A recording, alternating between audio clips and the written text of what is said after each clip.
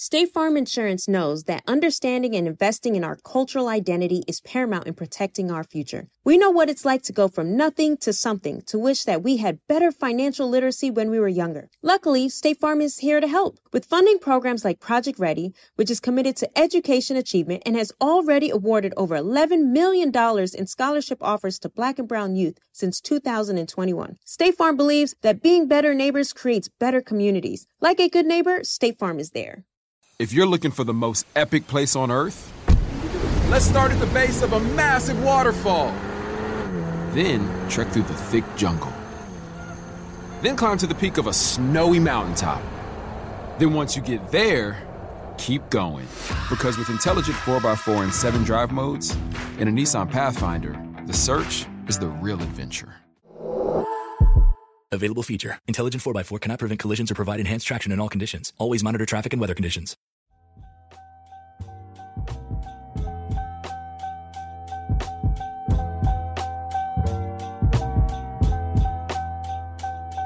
Every champion and carry champions to be a champion. A champion and carry champion and carry champion. A champion and carry champion and carry champion. Greatest in sports and entertainment connected with.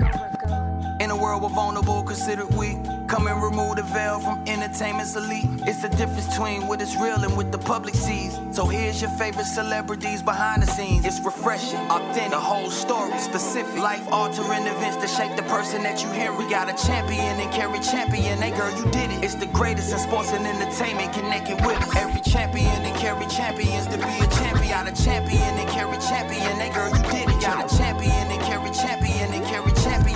Greatest in sports and entertainment connected with us. The people I felt like gave me the most game, the most wisdom, that taught me the most, who I felt like I owed something to, wasn't there. Hey everyone, welcome to Naked with Carrie Champion. My next guest is the perfect example of what it means to be naked, to tell the truth when you really don't feel like telling the truth because it exposes who you really are. And if you want to sit here and join me on this podcast in your underwear or without clothes on at all, in your birthday suit, do that too. I don't think I can do that because if I'm being honest, which is what I'm going to try to do, and vulnerable, I don't want y'all to see the dimples in my booty. I don't want you to see what I am filtering out, on the gram. But I am willing to reveal my soul, my spirit, my heart. And to me, that's far more valuable than the physical. And that's what my next guest is going to do. He is going to tell us who he is from top to bottom. And I'm sure, in fact, I promise you, it's a lesson in that. Sit back, relax, get naked if you like, but pay attention to our next guest as he joins us on the Naked Podcast.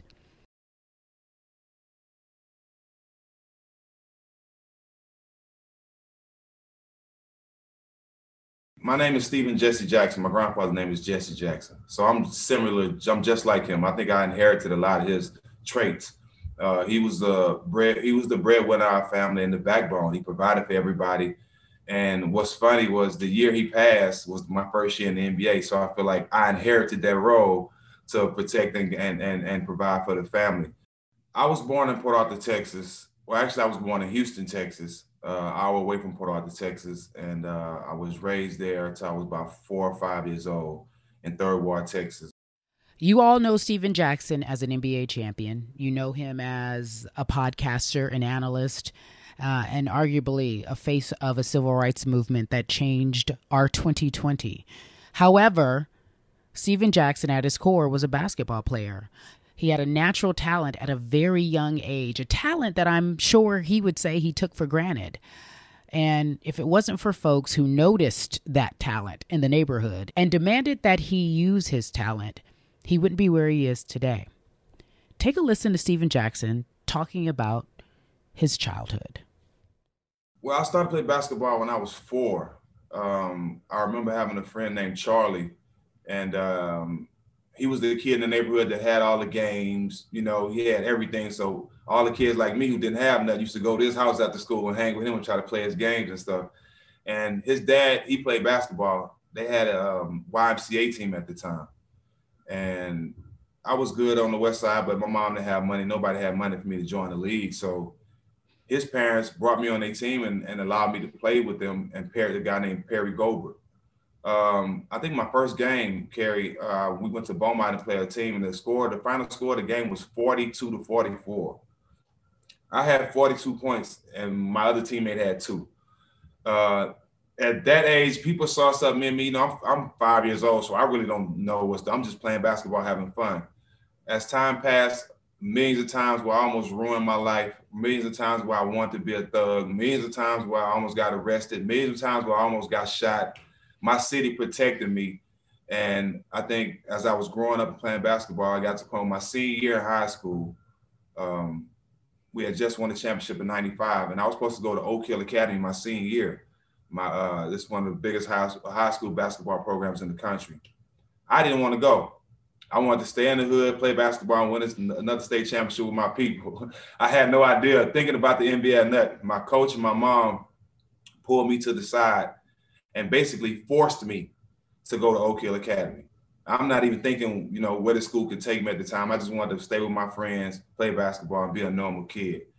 Just not knowing that sending me to Oak Hill was the best thing for me. I was able to make the McDonald's game and all type of stuff. I was saying that to say they saw something in me as a teenager that I didn't see. I didn't see the NBA. I didn't even see college. I was seeing survival, Kerry. I was trying to survive to see the next day. I was trying to hang with my friends, but not get shot like my friends. You know, it was all those type of things that I was dealing with, not even thinking about basketball, but I was blessed to have those people in my life to see further than I could see. Nothing has ever come easy for Stephen Jackson, and he'll tell you that himself. However, leaving Arizona, not by choice, but because he wasn't doing what he was supposed to do, he didn't graduate and enter the draft in a traditional way like the other standouts who had the same exact resume he did. For instance, Kobe Bryant was in his quote-unquote draft class. But Stephen Jackson had to take an unlikely route to the NBA. And it was all because he still was fighting with the streets. He couldn't let them go. My best friend named John Johnson, rest in peace. I used to drive back and forth from Houston with him a lot of times, do some things for him. So he's getting his house raided by the Drug Task Force. A lot of the people that worked at the Drug Task Force was at our high school games, so they know me and they know my family from the city. His house is getting raided. He's across the street at the neighbor's house, and he calls me. He was like, "Bro, I need you." I'm like, "John, anything. You're the reason why I got on Jordans right now, like anything." He's like, "They tearing my house up. They in my room, but what they looking for is not in my room. It's in the front room. I need you to go get it." I'm like, "Man, please. Ain't no way." This is what I'm thinking in my mind. But then again, I'm thinking, this is who feed me right now. You know, I want my brother to look nice if I have the draft party. I want to look nice. You know, all these things run through my mind. So I go. I get this girl to bring me. I go over there. I knock on the door. His aunt answers the door, and her son is standing on the side. It just so happened his cousin played basketball as well. So when I got in the door and the police ran to the front door, "What are you doing here? We know you know where John is. Tell us." I thought quick. I'm here to check on his little cousin. He played basketball with me. I saw the police. I'm just trying to figure out what's going on. "We know you lying. Where's John Johnson?" Bam, they went back to the room. Soon as I walk in, I look at his aunt, dead in his eye. She look at me. We both know what I'm there for. Grab it, put it in my drawers, run out the door. As I'm walking out the door, Kerry, I'm grabbing the car door. All I hear is "Jackson." Immediately, my body go into full sweat. Soaking wet. I'm so nervous. What I have on me, Kerry, could have put me in jail for 30 years. He tapped me on my shoulders like, "Jackson, we know you know what John Johnson." As I turn around, I'm sweating. He just hands me his card. I take the card, hop in the car, go get John, and go to Houston. He gives me $10,000 for that. Now, Kerry, it was the dumbest thing that I could have ever done in my life, getting ready to go to the NBA, but I wasn't in that mind frame. You know, I was thinking about that moment. I wasn't, you know, I didn't know if I was gonna make it to the draft. You know, and but that was probably the craziest thing and the dumbest thing I did at that moment. And the reason why Stephen Jackson says that was the dumbest thing he could have ever done, especially in that moment.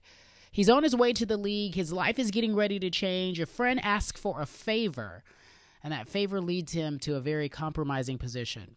If the cops decided to search him in that moment, what do you think would have happened? And if he would have searched me, it would have been over with. You would have never heard about Steven Jackson. And he's right. We would have never heard about Steven Jackson, but we have, and he's here today. And as he's made his way in the league and become a success, he also talks about those who didn't make it with him. A lot of who he is, a lot of his naked characteristics have to do with death. He talks about losing his older brother and how that eventually shaped him into the person he is today. My older brother was killed over a girl that he was dating. 3 guys jumped him, bust his head with pipes where he had 18 staples in his head. He was a vegetable. He wouldn't have lived anyway. I think a day or two after it happened, he died. I got a chance to say something to him, and he shed a tear, and he died a couple hours after. A big reason for me making it was because of him. A lot of the good and bad stuff I learned from my older brother. Talking to girls, smoking weed, sneaking alcohol in the movies to see Menace to Society and Juice. I was with him. I learned everything from him. And I knew the life he was living was because he wanted to see a better life, and I knew a lot of things my brother was doing in the streets. A lot of people respected me because of the stuff he was doing. You know what I mean? Whether it was good or bad, they left me alone because of him. And so I knew his heart, Kerry. I knew his heart. Whether it was, he did some things that he shouldn't have done, I knew his heart. And I felt like if I had a chance to make it while he was alive, I could have changed some things around. It hurt. My grandfather wasn't there. That hurt. The people I felt like gave me the most game, the most wisdom, that taught me the most, who I felt like I owed something to, wasn't there. It hurt, but at the same time, I was happy because, it's still my mom, my brother, my sister, still people. I had 2 kids at the time when I first got in the NBA, so I still had responsibilities. I still had people I cared about, but I knew having my brother with me, it would just have been different. I would have been protected. I wouldn't have to be the protector all the time. You know what I mean? And that's just the security he gave me. So after a few years of being cut and trying out for different teams in the league and also playing overseas, Steven Jackson finds himself in the starting lineup in 2000 for the New Jersey Nets. It's a bittersweet situation, Kerry, because I get there, I'm starting the whole first half of the season. I'm leading all rookies in scoring, make the rookie all-star game, come back after the rookie. I don't play at all. I don't start. I don't play. I'm like, what did I do? What did I do? You know what I'm saying? And I don't know if they wanted to play their veterans.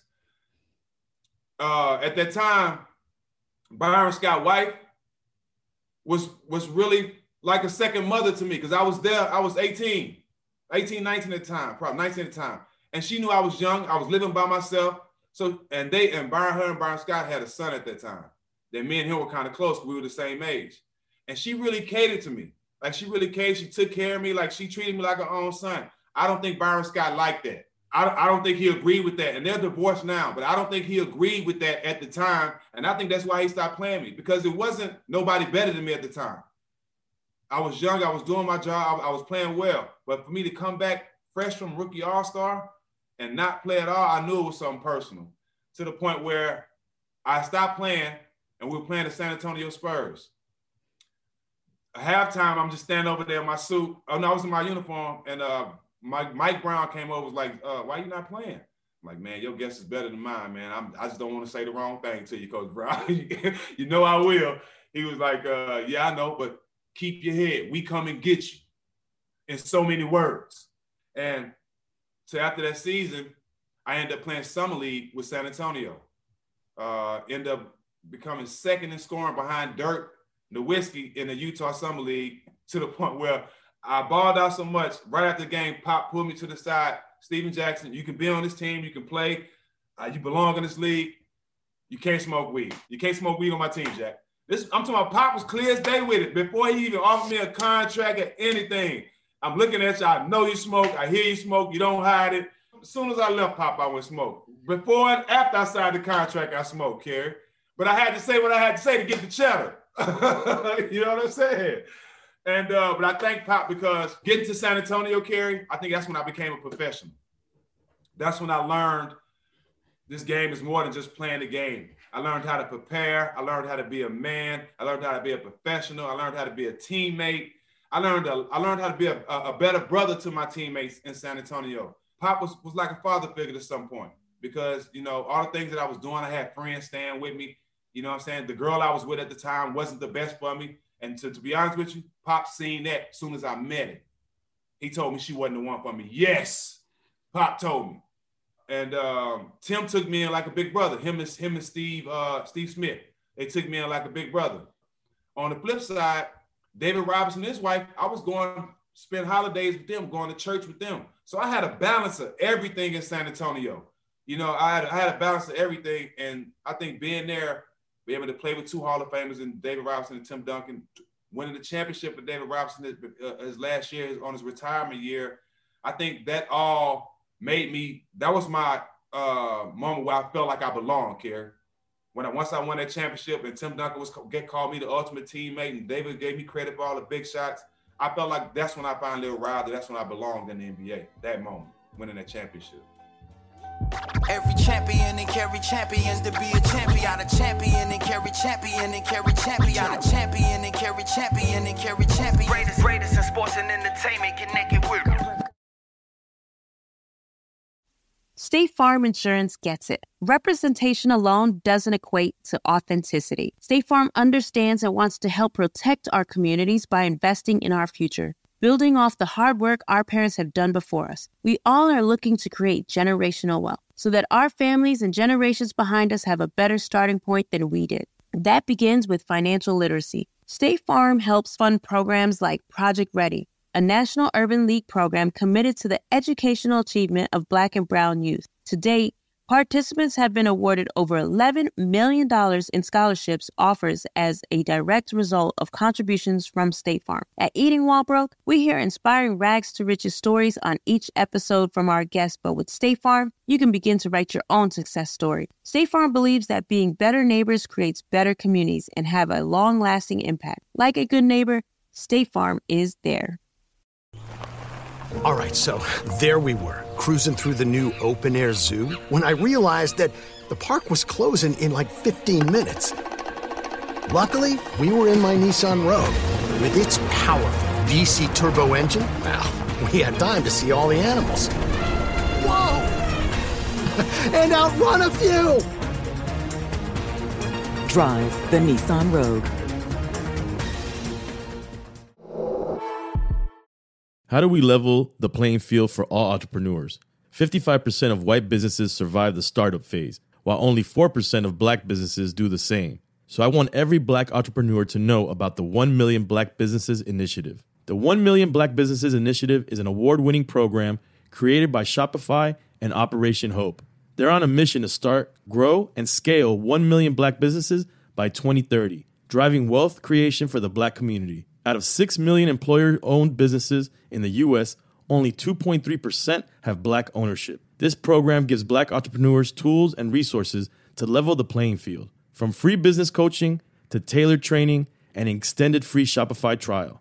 Shopify's made a 10-year, multi-million-dollar commitment to the program, and it's working. The initiative already started, supported, and engaged with over 334,000 black businesses, helping them operate businesses that sell anything from skateboards to coffee beans to apparel. Business owners love this program. Simone Harvin, founder of SC Creative Group, says, "The 1 Million Black Businesses experience for me was unlike any other program I've been a part of, primarily because it was for us and it was by us." Here at Drink Champs, we are always interacting with our listeners, many being black entrepreneurs. Shopify is one of those platforms that empowers and emboldens entrepreneurship. So chart your own path for business success with the 1 Million Black Businesses Initiative and Shopify. Bring your business to Shopify with an exclusive offer at shopify.com/BEN, all lowercase. Go to shopify.com/BEN.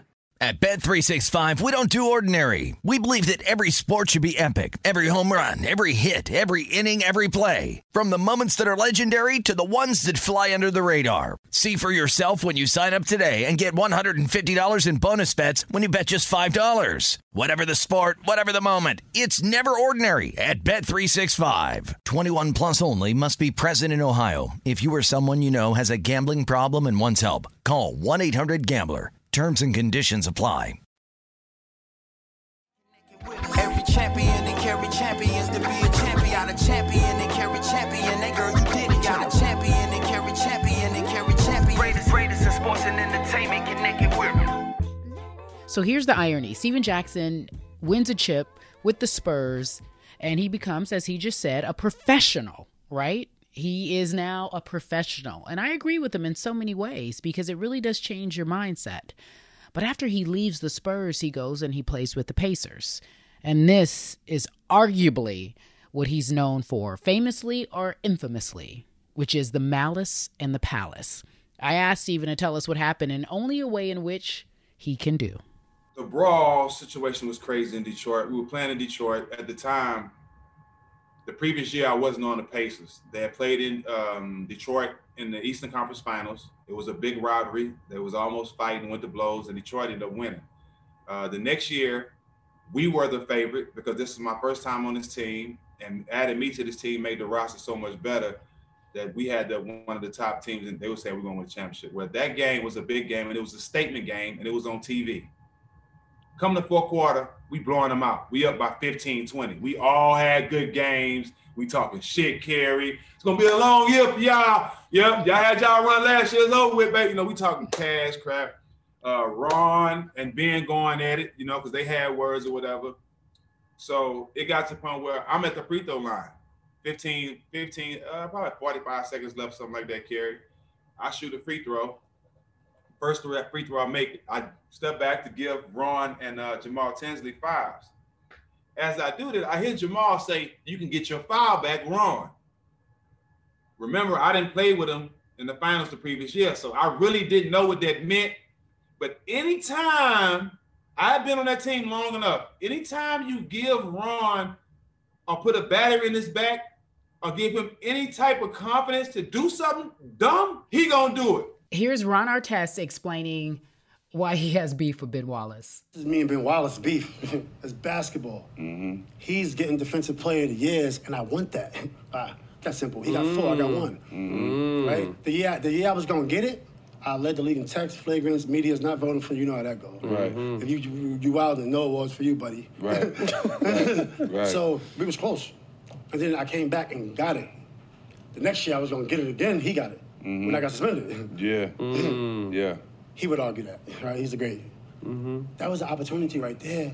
So I think that's where, and we on the court, me and Ben didn't guard each other. And we was busting their ass. But sometimes me and Ben would get into the mix. So as I'm running down court, I'm like, it got to be Ben who he thinking about fouling. I didn't see him talk trash. Nobody else doing the game, Kerry. So I run and guard Ben just so he can't foul him.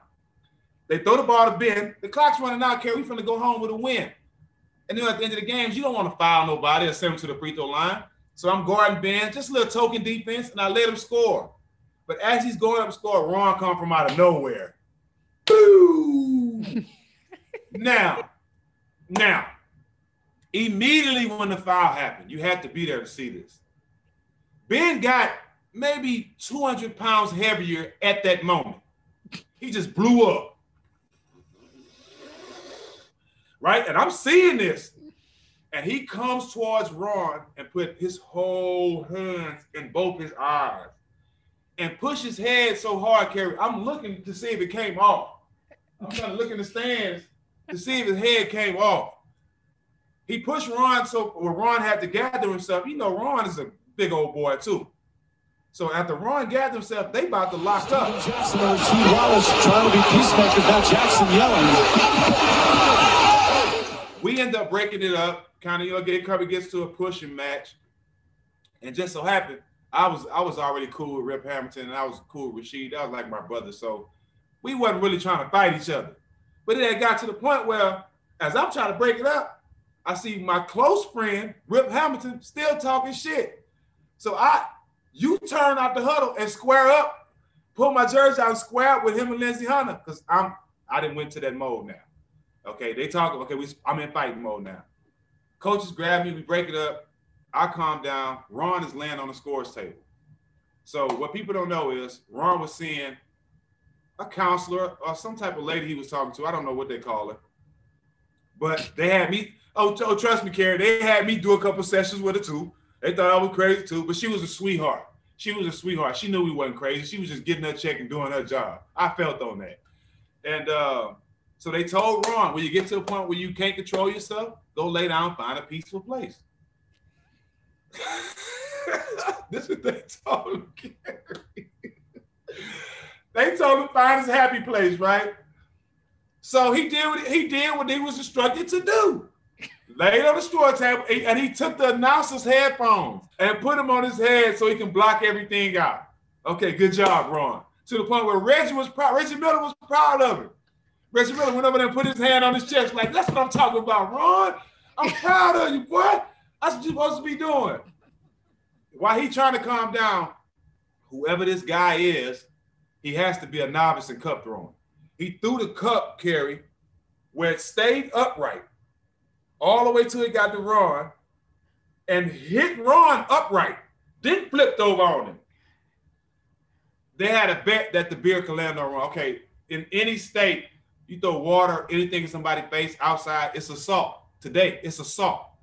Ron looked in the stands and saw two guys clapping like, yeah, we made it, it landed. I won the bet. Not knowing, as he beelined up there, he grabbed the wrong guy. So he's Donkey Kong beating up this dude, and the guy who actually threw the beer grabbed him from behind. So by that time, I make it up the steps a row above Ron. And as I land, I put my hands on Ron. Another guy throws another beer in Ron's face. You fair game. Ha, come here. Lay him down. As I knocked him down, I'm on my way to go Sammy Davidson and go stump him out. I got pulled back. I end up landing on the dude who actually threw the beer on Ron. So I'm tagging him in the head. Bow, bow, bow. I get pulled off by David Harrison, 6'10", 290. And he has me in the chokehold, not knowing he's choking me, Kerry. So I'm looking at Rashid, trying to tell him he's choking me, I'm passing out. Because during that whole time, you adrenaline pump, you really don't breathe like you're supposed to. I'm not a boxer, so I don't know how to. So my adrenaline was pumping, so I really wasn't breathing. So I'm in the stands looking at Sheed, and I'm blacking out, Kerry. I'm about to pass out. So some kind of way I grab his arm, and he let me go, and I stand up. And as I stand up, and you look at it, Rashid grabbed me, and we all start walking back down to the court. As I'm walking to the court, I see Chuck Person grabbing Ron, and I'm following Ron to the back to the locker room. Kerry, every refreshment that they sold at that arena, I had a taste of it on my uniform. Peanuts, popcorn, links, hot dogs, pickles. I just had appetizer, everything on my jersey walking up out of there. And as I got in the locker room, too, this is where the story gets crazy. After I get in the locker room, I sit down. Jamal Tinsley just over there laughing like he thinks this was just the funniest thing ever. But I got to give him the benefit of the doubt. He laughed at everything though, good or bad. He laughed at everything. I sit down and I put my hands on my legs, kind of like, and I pull up. My hands are full of blood, both my hands, from me jumping over the bleachers and all. I didn't pay no attention to none of that, Kerry. I was in the mode. All my legs are scratched up, and I'm looking at my legs. I'm like, man. As I'm trying to figure myself together, Ron tapped me. Yo, Stack, you think we gonna get in trouble? Let me think about that, Ron. Trouble? Boy, you lucky we have a job tomorrow. Ron Artest saying, do you think we're in trouble? Well, that was only a small part of what would happen. Steven Jackson was suspended for 30 games and lost close to $2 million in salary because of the Malice in the Palace. Not to mention, the then commissioner, David Stern, started enforcing all type of rules to make sure nothing like that would ever happen again. There was a dress code. Players could only behave or act a certain way because they wanted to ensure the fans that they were, quote unquote, safe. I have my own opinions on that, but we'll leave that there. The point of the matter is that the quality of being loyal is something that Steven Jackson holds near and dear. And he says it's often the reason why people just don't understand who he is. I've been so misunderstood for running in the stands with Ron and for helping Jamal Tinsley shoot my gun, try to help him at the strip club. And people don't know, I was probably 5 minutes from my brother was getting beat to death. I was 5 minutes away from him, not knowing it was going on. So not being able to be there for my brother, I think that haunted me a lot, where I make it a point to be there for the guys I call my brother today. You know, that's why I didn't think twice to go in the stands for Ron. That's why I didn't think twice to help Jamal Tinsley. That's why I didn't think twice to go to Minnesota and stand up for George Floyd, because I've always been my brother's keeper.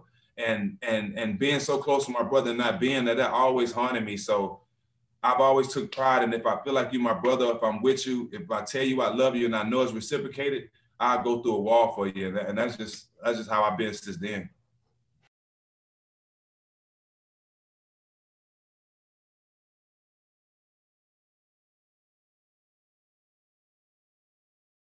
From day one, Steven Jackson has been unapologetic about being loyal.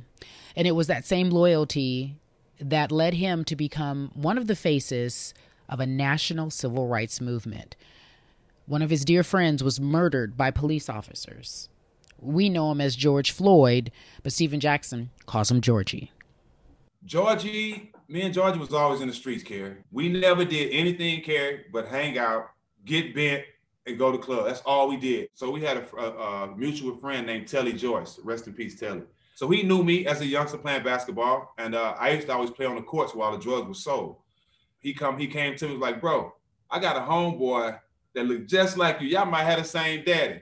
He a little older than you, but I'm telling you, y'all look alike, bro. I'm like, man, please, man. I'm a teenager at this time, so I think they're making fun of me. He brings Floyd back the next week. Soon as I see Floyd, we see each other, I'm like, man, who your daddy? Who your daddy?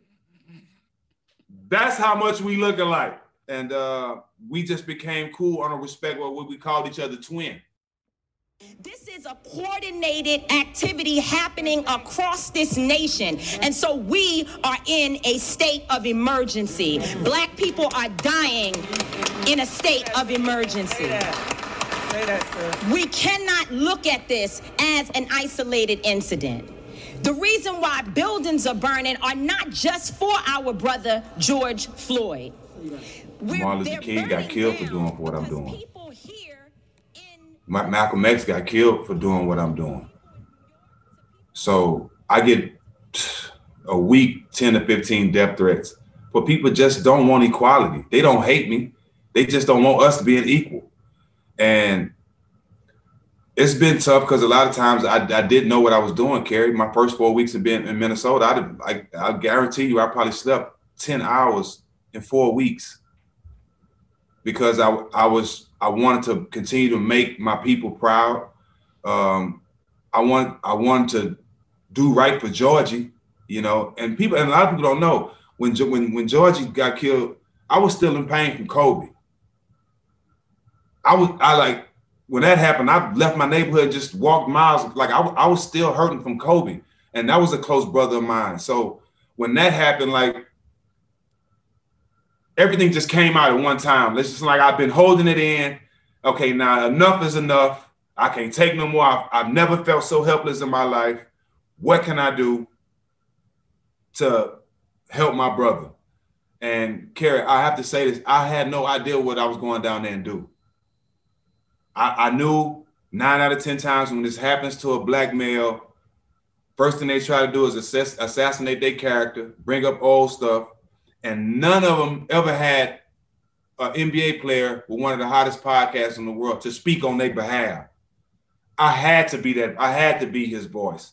And everything I said at the press conference, I think having Tamika Mallory speak before me, that all helped me. You know, I mean, I love her so much. Oh my God! Shout out to Tamika, man. I love her so much, and I think hearing her speak before me, it helped me relax because I didn't, you know, everything I said came off the top of my head and from my heart, and it helped me relax and make me get a hold of what the message that I wanted to come across. Because before I spoke, Kerry, a lot of people was thinking I was coming with, fuck white people. I hate all y'all. Die, motherfucker. That's what they was expecting. You know what I'm saying? That's what they was expecting. But as you know, Kerry, I hit them with that articulate shit and at the same time get my point across. And it made it real simple. I love everybody. But the time of playing both sides is over. Either you with us or you against us. And I'm glad that I was able to speak in an intelligent manner, a heartfelt manner. And Kerry, I had no idea I'd be the face of the biggest civil rights movement ever. 18 countries, 50 states. I could never thought this would be who I am. I've always been the guy when God throws stuff at me, I embrace it, whether it's good or bad, because I know either it's a test or it's a blessing. So I embrace it all the time. And I had embraced this too, Kerry, with going down there, but I didn't know all this was going to come from it. I'm glad I did go down there because not only did I did something for the world, but my life has changed, Kerry. My life has changed from this for the better because it's forcing me to not be a hypocrite. I can't say that I'm my brother's keeper and I'm promoting music with somebody killing somebody or they talking about shooting each other up. I take pride in taking these steps and not being a hypocrite. And I love the person I am now. And you know, I hate I had to lose my brother for all these things to happen in my life.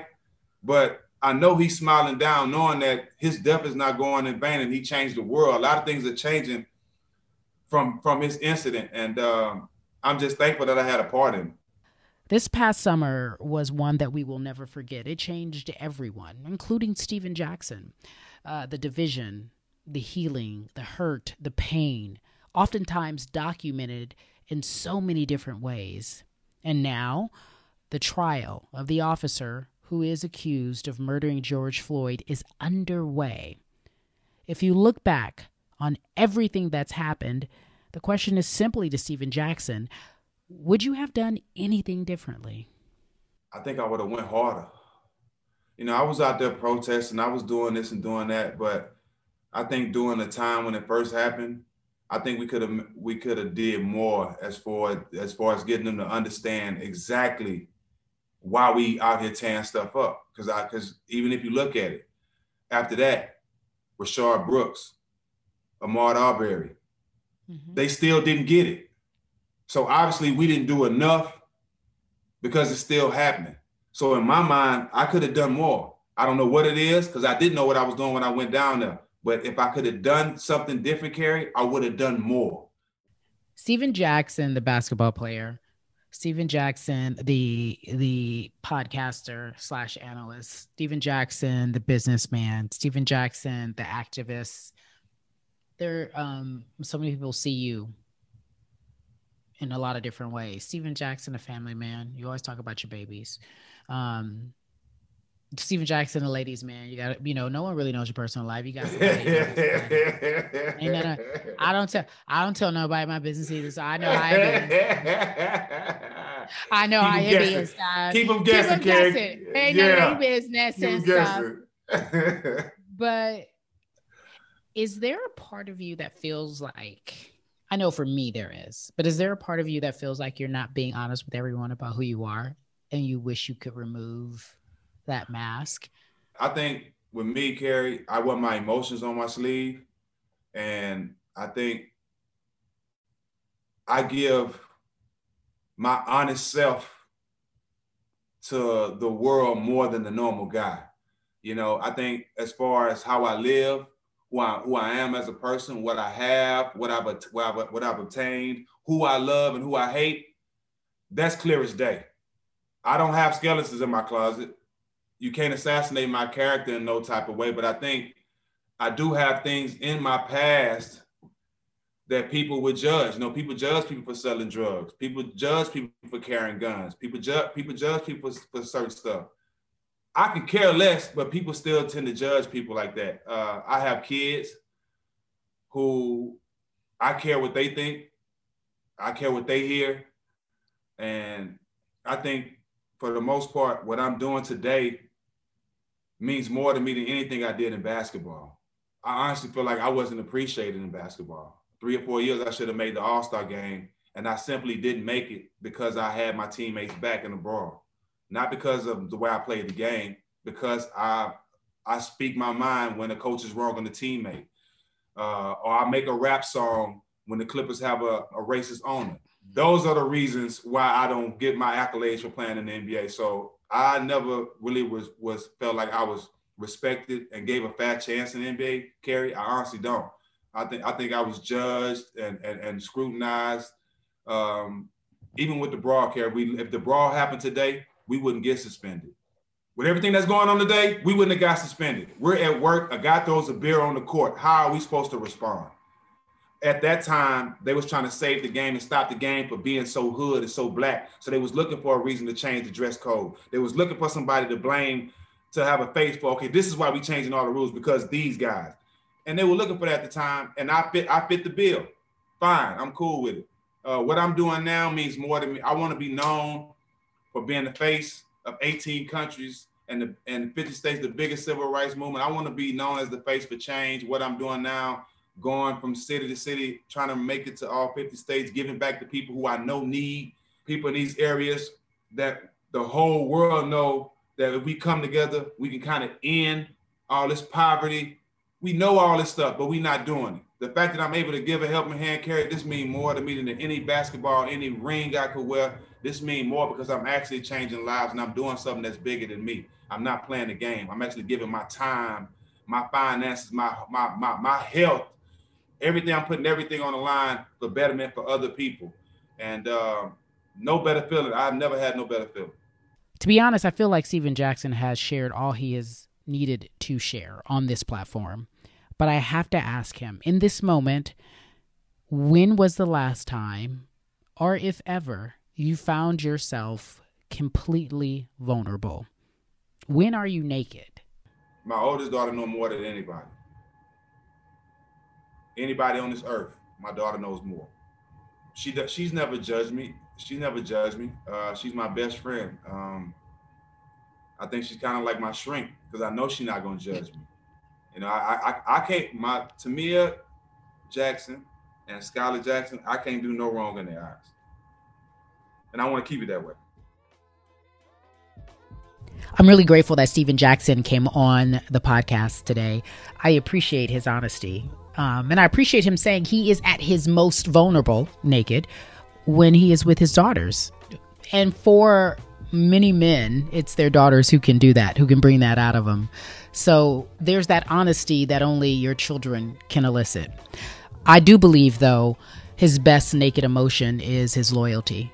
And the reason why I say it's a naked emotion is because he does it so selflessly. I don't know if you were able to understand the dynamics of him losing his brother and not being there to help him, and why, as a result of that, he feels it necessary to protect those that are in his life that he cares about, that he considers family, that he considers close friends. That was the theme throughout this entire podcast when he talked about every single important moment in his life. It was the loyalty that kept him there, that kept him coming back, that allowed him to define who he was, to make him feel better about who he is as a human. For instance, the Malice in the Palace, not everybody's running into the stand to protect Ron Artest or even help him, correct? In fact, everyone wasn't. It was Stephen Jackson. And there was a reason for that. And he did it without even caring what others would say. I mean, the repercussions, being fined, what the league is going to say about you, what your basketball legacy would ultimately look like because you were a part of something that was considered a black eye for the NBA. He didn't care about any of those things. To me, that's a beautiful quality. And I often think to myself, am I that kind of friend? I mean, I'm listening to him tell this story over and over again. Am I that kind of friend? Can I do that? And I don't know. I got to be honest with y'all. I think I am. I'm sure my friends would tell you that I am, but I can't tell you that I'm running into the stands with a malice in the palace. I can tell you what I could do. That same loyalty was on display when he went to Minneapolis to make sure people knew who George Floyd was. That was his friend, and what happened to his friend was not right. It was not fair, and you heard him say over and over again he had no idea what he was doing when he went to Minnesota, but he did it anyway because he's a loyal friend, and he wanted to make sure that someone spoke for George Floyd because he didn't have a voice. And now that is a beautiful thing. But again, it's that same beautiful naked emotion of being loyal. And I salute Stephen Jackson for that. The officer accused of murdering George Floyd, his trial is actually underway as we do this podcast. Simultaneously, we also found out that the Floyd family received a $27 million civil suit settlement. Now that's interesting because all the while, what happened this summer where we saw a racial renaissance of righteousness, something that we hadn't seen within the last 60 years, really described the emotions of a frustrated people, a frustrated culture. But at the end of the day, there was healing for Stephen Jackson specifically. He is a loyal person and often described as a troublemaker in the league, misunderstood in the league. It was his loyalty. He wanted to be his brother's keeper. Now, while being his brother's keeper, he found himself in compromising situations. But now he is arguably the face of one of the largest civil rights movements we've seen within the last 60 years. I'm also glad to hear him share his story because it puts in perspective what we all should be trying to do. And that is really evaluate who we are from top to bottom when we're at our most vulnerable. I appreciate y'all listening. Tune in next week. I may wear my underwear. I may not. That's none of y'all business, though. I might have dimples in my booty. I may not. None of y'all business, though. Join us for another edition of The Naked Podcast with yours truly, Cari Champion.